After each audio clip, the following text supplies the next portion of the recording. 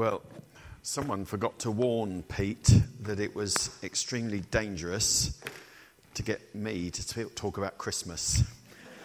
So, it's just as well he's not here, probably.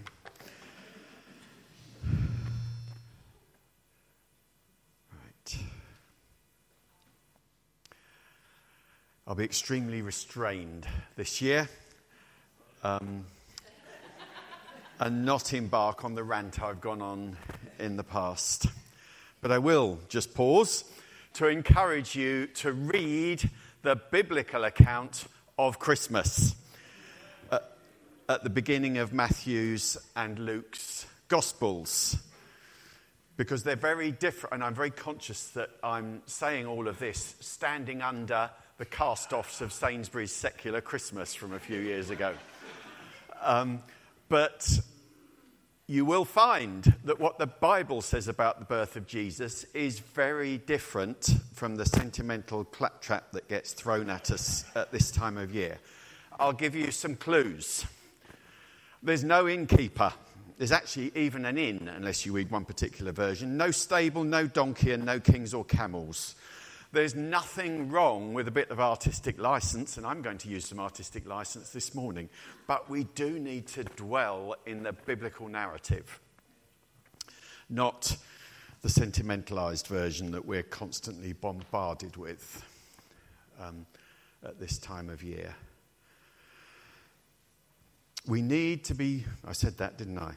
We do it best by going to the source of what God's done in the world, the source of that narrative, which is Scripture. Now, today is the second Sunday of Advent, and I've been given a brief to talk about the Messiah in the Old Testament and how Jesus is the light coming into the darkness. Now, that's a massive subject, and we could talk about it for hours. So I'm going to do my best to be restrained.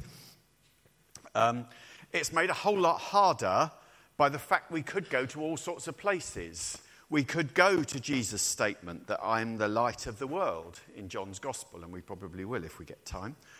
Or we could look at the idea that the Lord is my light and salvation in Psalm 27 verse 1, where it says, the Lord is my light and salvation, whom shall I fear? Or we could go to Psalm 119 verse 105, which talks about your word being a lamp to my path and a light to my feet. Or we could look at some of Isaiah's prophecies. Isaiah 9 verses 1 to 7, about a people who walked in darkness, seeing a great light. Or the passage in Isaiah 60, about great darkness covering the earth. Or the hopeful message of Micah 7 verse 8, perhaps. Don't gloat over me, my enemy. Though I've fallen, I will rise. Though I sit in darkness, the Lord will be my light.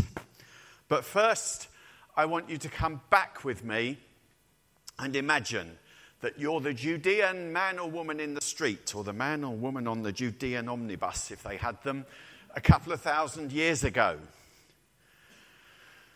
before or around the time of the birth of Jesus. You've heard the stories about the glory days, when David and Solomon ruled over the land, and people came from far and near to admire the glory of the temple, dripping with gold. But that was a high point that has never again been reached. After them, there was a period of decline. And the northern part of the kingdom largely broke with God's covenant with Israel and ended up being overrun by the Assyrians.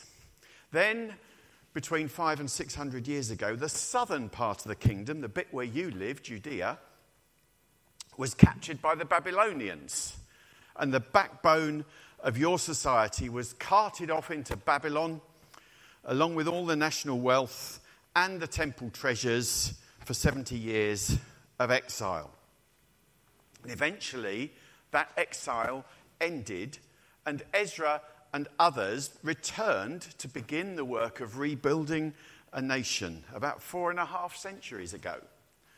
And they did. They were utterly faithful to God's call, and they rebuilt the temple. And later, Nehemiah rebuilt the walls of Jerusalem, but all of this was in the teeth of opposition and sabotage from the surrounding nations. It was a struggle at every stage to make any kind of progress. Then, 300 years or so ago, Alexander, who will later be called Alexander the Great, swept through the Middle East, turning it into part of his Greek Empire.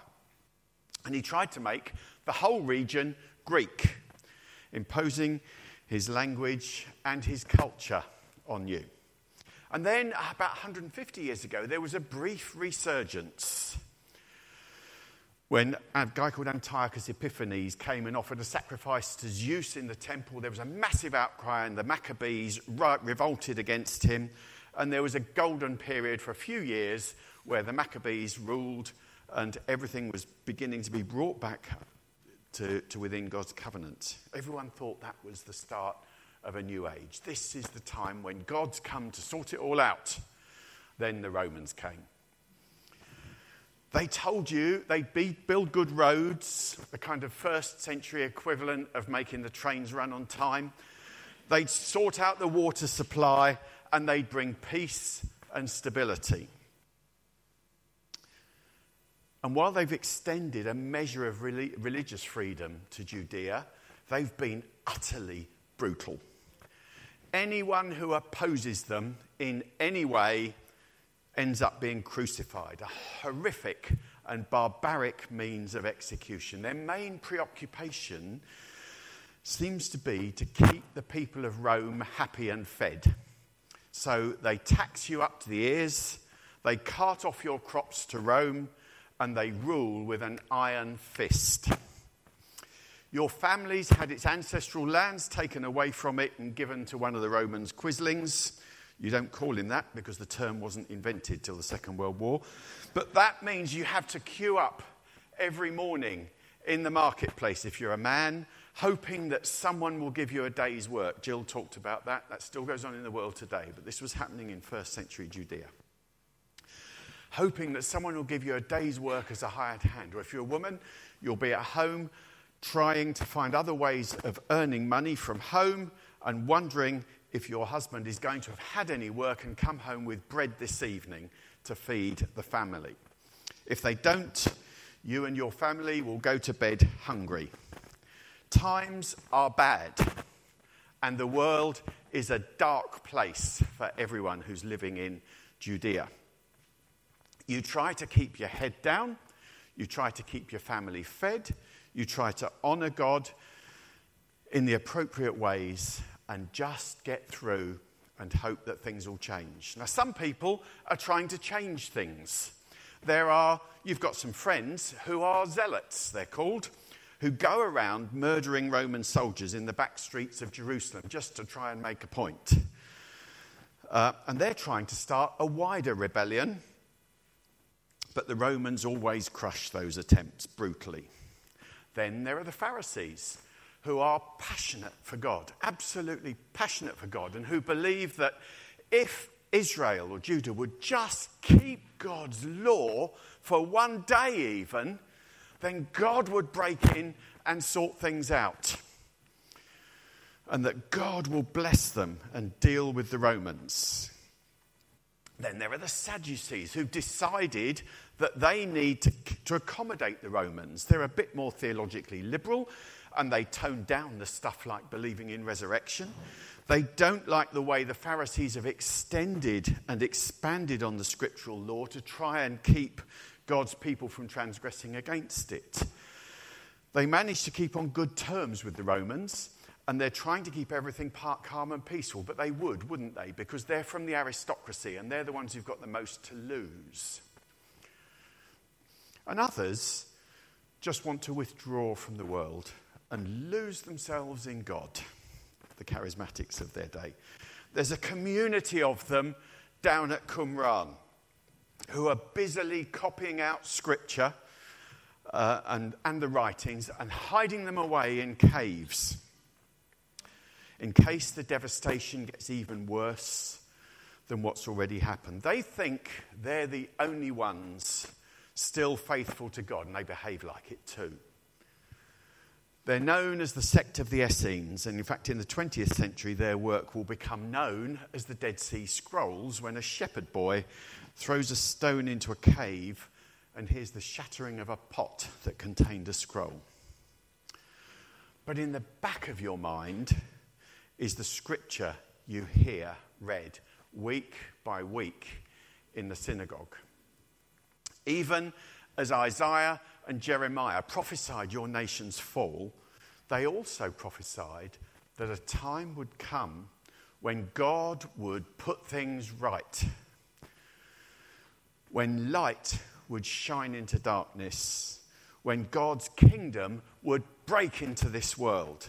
And when you and your friends talk about this, you all conclude that this Messiah Scripture talks about must be a military figure who's going to give the Romans what they've got coming to them.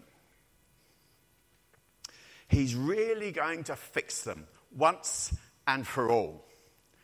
You're looking forward to the day when the streets will be lined with the corpses of dead Roman soldiers. And you become once again, first and foremost, the people of God. It never occurs to you that you might be misunderstanding what those scripture passages are actually referring to. That God might have a plan that is radically different from the way you, the Zealots, the Pharisees, or the Sadducees, or even those crazy Essenes think. First, there's that passage in Isaiah 9. Sorry, my slides today are very wordy, but it's because I'm trying to tell you a story. I'm not trying to illustrate it, and I want you to use your imagination, because one of the things we have to do is to be drawn into what it is that God's doing in this world, drawn into the narrative of what God is doing. So there's this passage in Isaiah 9, verses 1 to 7, which says, "Nevertheless, there will be no more gloom for those in distress.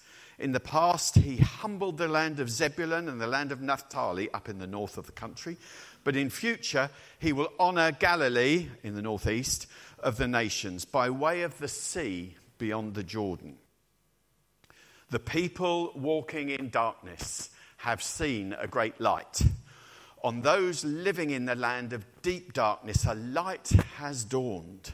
You've enlarged the nation and increased their joy. They rejoice before you as people rejoice at the harvest, as warriors rejoice when dividing the plunder. For as in the day of Midian's defeat, you've shattered the yoke that burdens them, the bar across the shoulders, the rod of their oppressor. Every warrior's boot used in battle and every garment rolled in blood will be destined for burning, will be fuel for the fire. For to us a child is born. To us a son is given, and the government will be on his shoulders, and he will be called Wonderful Counselor, Mighty God, Everlasting Father, Prince of Peace. Of the greatness of his government and peace there will be no end. He will reign on David's throne and over his kingdom, establishing and upholding it with justice and righteousness from that time on and forever. The zeal of the Lord Almighty will accomplish this." And you reflect on this passage as you contemplate the sorry state of the nation. Sorry, I got lost my place there. Isaiah, writing about 700 or 800 years ago, that's 700 or 800 years before your imaginary person in Judah, not 700 years ago now, don't come up and correct me at the end, has spent some time before this setting out the dreadful state of God's people in that earlier period. And then he looks forward and prophesies this. So this is Isaiah looking forward. He prophesies in verse 2 that light will burst into their darkness. In verse 3, he prophesies that the nation, so what does he prophesy? That the nation will be enlarged and their joy increased. Beginning 3 sections The following three sections all begin with the word for, but in our translations back in the 21st century here, one of them doesn't, so you lose the sense of what he's talking about here. But there is a for at the beginning of verse 5 in Hebrew. If you don't believe me, come up later and I'll show you. But he gives us three reasons why their joy will be increased. For, as in the day of Midian's defeat, which is Gideon. Remember the story of Gideon? As in the day of Midian's defeat, just as God delivered Israel from the Midianites through Gideon, he will shatter the oppression over them again.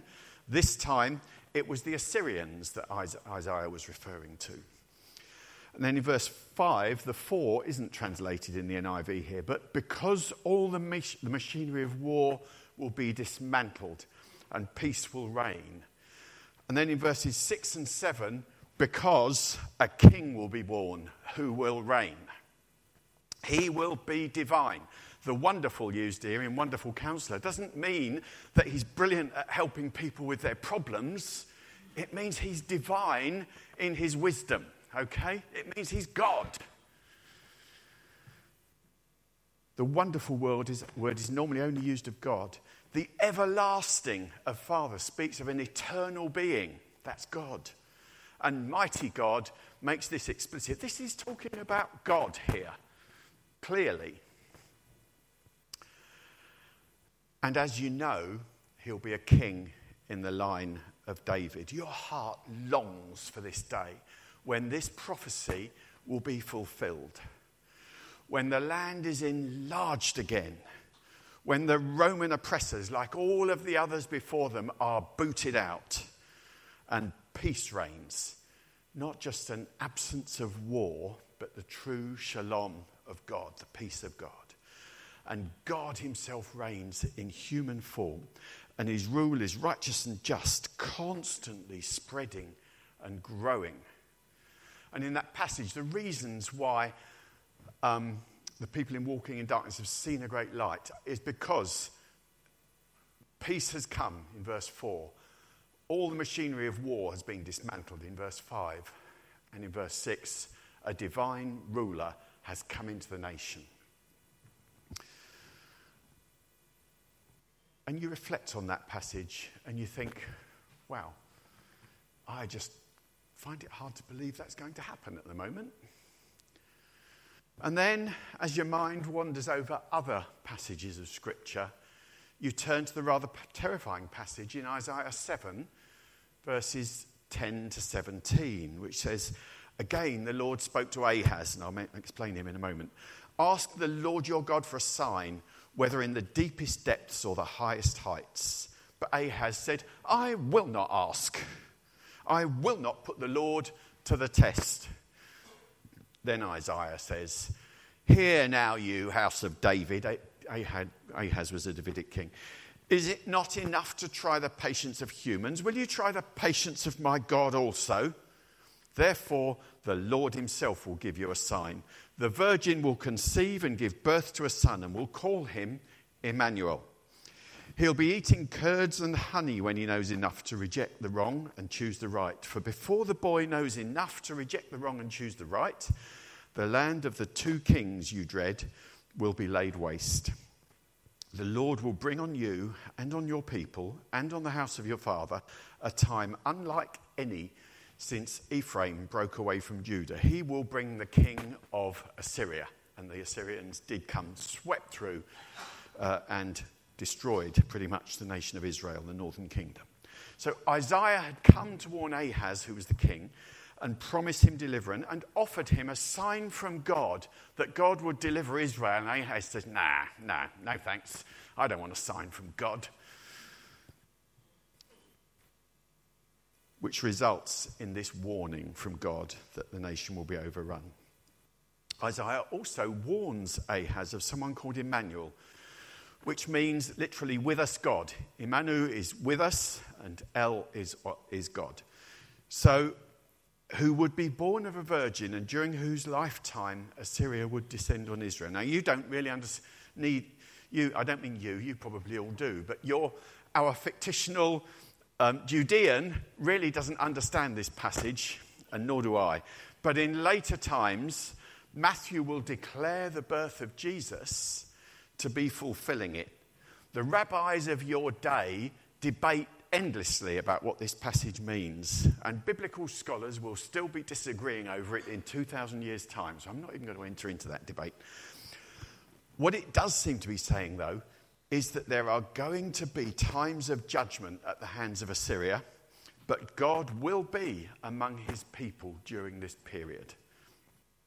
What you don't know is that a couple of thousand years' time from now, God's people will be singing songs about Emmanuel, sentimental, lovely songs, Emmanuel, when actually Emmanuel was a figure of judgment about Assyria coming and the nation being judged. We just need to be careful how we sing about some of these things. They just won't realise, these people in 2,000 years' time, that Emmanuel refers to God's judgment. And then your mind goes to another passage, Isaiah 60, verses 1 to 5, which says this. It says, "Arise, shine, for your light has come, and the glory of the Lord rises upon you. See, darkness covers the earth, and thick darkness is over the peoples. But the Lord rises upon you, and his glory appears over you. Nations will come to your light, and kings to the brightness of your dawn. Lift up your eyes and look about you. All assemble and come to you. Your sons come from afar, and your daughters are carried on the hip. Then you will look and be radiant. Your heart will throb and swell with joy. The wealth on the seas will be brought to you. To you, the riches of the nations will come." Towards the end of Isaiah, he promises a glorious future for God's people. In your gloomy and miserable situation, I don't mean yours gloomy, you know what I'm talking about here. You don't feel very cheerful. And frankly, you're beginning to lose hope because it hasn't happened, has it? These are lovely words, but what's going on? Nothing's happening. The Romans are still trampling all over you. You find it difficult to envisage nations flocking to this oppressed corner of the world. And as you reflect, you notice that this passage, like some of the others, and I've highlighted it there, refers to light an awful lot. And your mind wanders to a few other places where the theme of light creeps in Isaiah 49, verse 6. Not that you have chapters and verses in your scrolls. That was a later invention as well. You read that Israel is supposed to be a light to the Gentiles, to the whole world. Gentiles just means foreigners. In Psalm 119, as I mentioned earlier, you read that God's word is a lamp to your path and a light to your feet. Psalm 104, verse 2 refers to the Lord wrapping himself in light as a garment. And later in this chapter in Isaiah, the Lord is referred to as your everlasting light. Now, this sets you thinking as you turn in for the night, praying that someone will hire you as you wait in the marketplace tomorrow. Some years later, you go up to Jerusalem to take your sacrifice at the end of the Feast of Tabernacles. And there's a guy there who's been getting quite a reputation.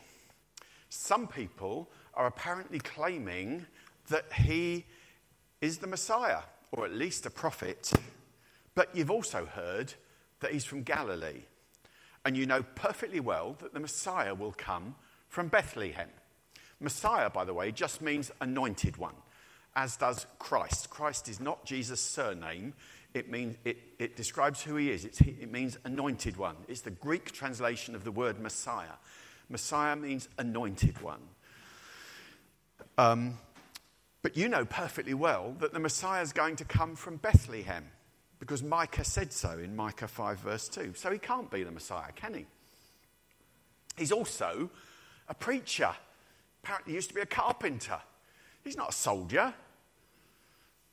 And he doesn't seem to be intending to fight the Romans either, although he's getting pretty good at annoying them. But you've also heard that he heals the sick and he makes the blind see. Now, today it's the final grand day of the feast. The culmination of, I think it's a week, when Israel remembers the goodness of God in the wilderness, when they dwell in tents for a week and think back on the goodness of God. It's also a harvest festival when you give thanks to God for his provision. So on this final grand day of the feast, you go up to the temple courts. You see a crowd, and there's this man you've heard about. And as you draw near, you hear him say something really strange. He says, sorry, I should have put the slide up, shouldn't I? I haven't got it there. Yes, I have. Don't worry reading all of that. It's just evidence that I'm not talking nonsense. And as you draw near, you hear him say, I am the light of the world. Whoever follows me will never again walk in darkness, but will have the light of light. Sorry, the light of life. And as you hear this, you are struck to the core. All those passages that are stored up in your heart about God as light, about the Messiah coming in light, about a people in darkness seeing a great light, come rushing into your mind, and you're suddenly aware that something incredible is happening here. He can't proclaim himself as Messiah in front of the Romans, because if he did, he'd be killed. But here he is speaking in coded language that every Jew will recognize. When Jesus says, I am the light of the world, all sorts of bells start going off and lights start flashing. This man is proclaiming himself the Messiah. And not just a light to Israel. He says, I am the light of the world, the whole world. He's proclaiming himself not just a light to Israel, but the whole world. You become convinced, and something about him means you just have to follow him. Now, our Jewish man was imaginary, but he encapsulates what was happening in the Judah of the first century. They were waiting.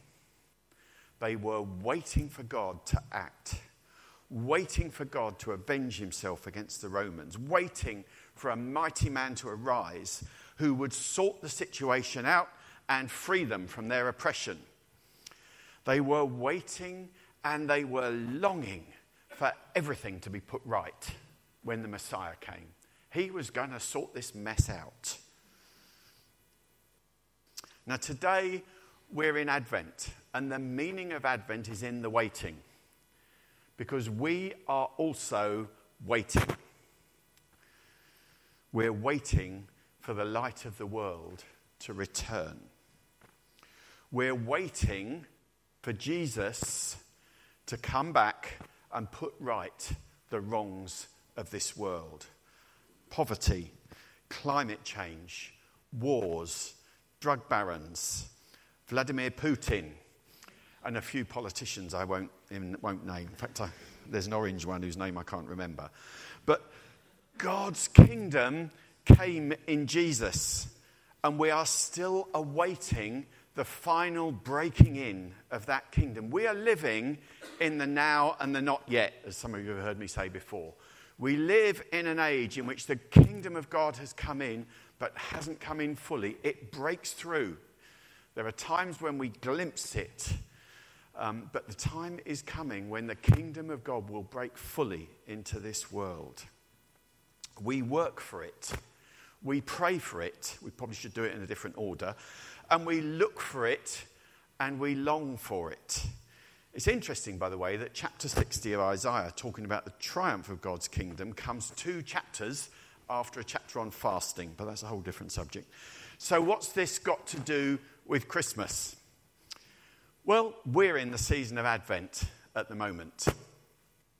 Advent is a season of waiting in anticipation of the events of Christmas, the time when God entered the world as a human being.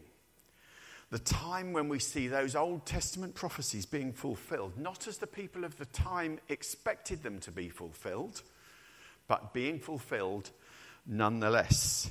The time when we sing and pray, O come, Emmanuel. We should sing, O come, Emmanuel during Advent, but we tend not to. But it's an amazing Advent carol, that one. Not out of sentimentality, but out of a deep longing to see God put things right, to bring justice and his kingdom. O come, Emmanuel. Ransom captive Israel. I think it's no accident that the story of the birth of Jesus broke into darkness. It's quite clear that the event with the shepherds, anyway, is at night. And there's something there about light breaking into that darkness. On that Bethlehem hillside, where the shepherds were doing their day-to-day stuff. The light of the world breaking into darkness. God's kingdom entering this world in the last way anyone would expect. In a room reserved for animals, not a stable, instead of a palace. To a woman engaged to a carpenter instead of a royal princess. So what does this mean for us? I'd urge you to do a number of things during this season of Advent. The first won't be any surprise to anyone. It is to read. Read the story in Luke chapter 2. It's not a story, it's a narrative, sorry. Well, it is a story, but it's a true story. Read Luke chapter 2 and read Matthew 1:18 to 2:23, or preferably the whole of one of the Gospels. You can do it. Get back in touch with what really happened at Christmas. We are bombarded with a radically different narrative, and we need to, Pat talked about mindset. One of the ways we establish mindset is by soaking ourselves in an alternative mindset, in truth. So read it. Secondly, reflect. Reflect on what it means for Jesus to be the light of the world. When Jesus makes these I am statements in John, I am the bread of life, I am the good shepherd, I am the true light, I am the light of the world, I am the true vine, and there's one other, I can't remember it, but these are all much bigger statements. They're not just nice little devotional statements to help us get through the day. These are massive, massive claims that refer back to the Old Testament. Sorry, I get excited about it, but these are huge claims. They're not just nice little thoughts to help us on our way. So reflect on what it means for Jesus to be the light of the world. It's not a nice statement. It's one of the boldest claims made in history by anyone. But it's not boasting because it's backed up by his life. And then ask God to reveal himself to you and to give you that anticipation for the inbreaking of his kingdom. We can get so settled in the day-to-day that we forget that we're here waiting for God's kingdom to break into this world in our day-to-day life, but also in the return of Jesus to this earth. When, by the way, if you read to the end of the book, heaven comes to earth, we don't go to heaven. And when heaven does come to earth, Jesus is, or God, is the light. There is no other source of light other than God himself. Ask God to reveal himself to you and to give you that anticipation for the inbreaking of his kingdom. And then finally, recognize. If you've never recognized Jesus as the light of the world, then I would urge you to examine his claims. Examine what he says about himself. Examine these accounts about him in the gospel and recognize that he is King of Kings. He's Lord of Lords. He's not just a sweet baby in a manger. He is the King of Kings and the Lord of Lords. He is the one who will bring justice to this world. He is the one who will sort out the mess. And I would venture to say that he might do it not in a way that you and I think he will. I get really cross with people who think they've worked out the whole sequence of events from the Bible. They're going to be wrong. I guarantee you they're going to be wrong. And God will surprise us, just as he did 2,000 years ago. But this morning, just come and recognize that Jesus as the light of the world. The one who will bring perfect justice, perfect peace, who will deal with all those boots of war and all the other machinery that was talked about there.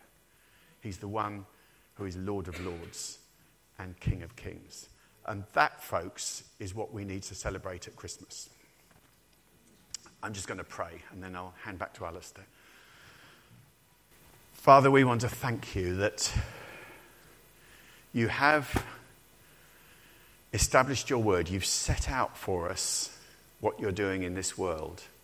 We know that we have to go and look and examine and seek to have you reveal yourself to us in it. And I want to pray that for each of us here, in these coming weeks, you will reveal yourself to us. I want to pray that you will reveal yourself to each one of us in this room. Not in a Christmas of snowmen and reindeer and fat men in red suits. But Lord, will you reveal to us yourself to us in the glory of who you are? The glory of your coming to this world again. The glory of what you did on that first Christmas 2 millennia ago. When you entered this world, when God himself entered this world. Will you reveal yourself to us? And Lord, will you help us to recognize, to honor you, to be aware of who you are in all that we do, day to day, all year round, not just for a few weeks in December. But Lord, will you reveal yourself to us, I pray. Will you give us that passion, that longing to see your kingdom come? Lord, we pray this in Jesus' name. Amen.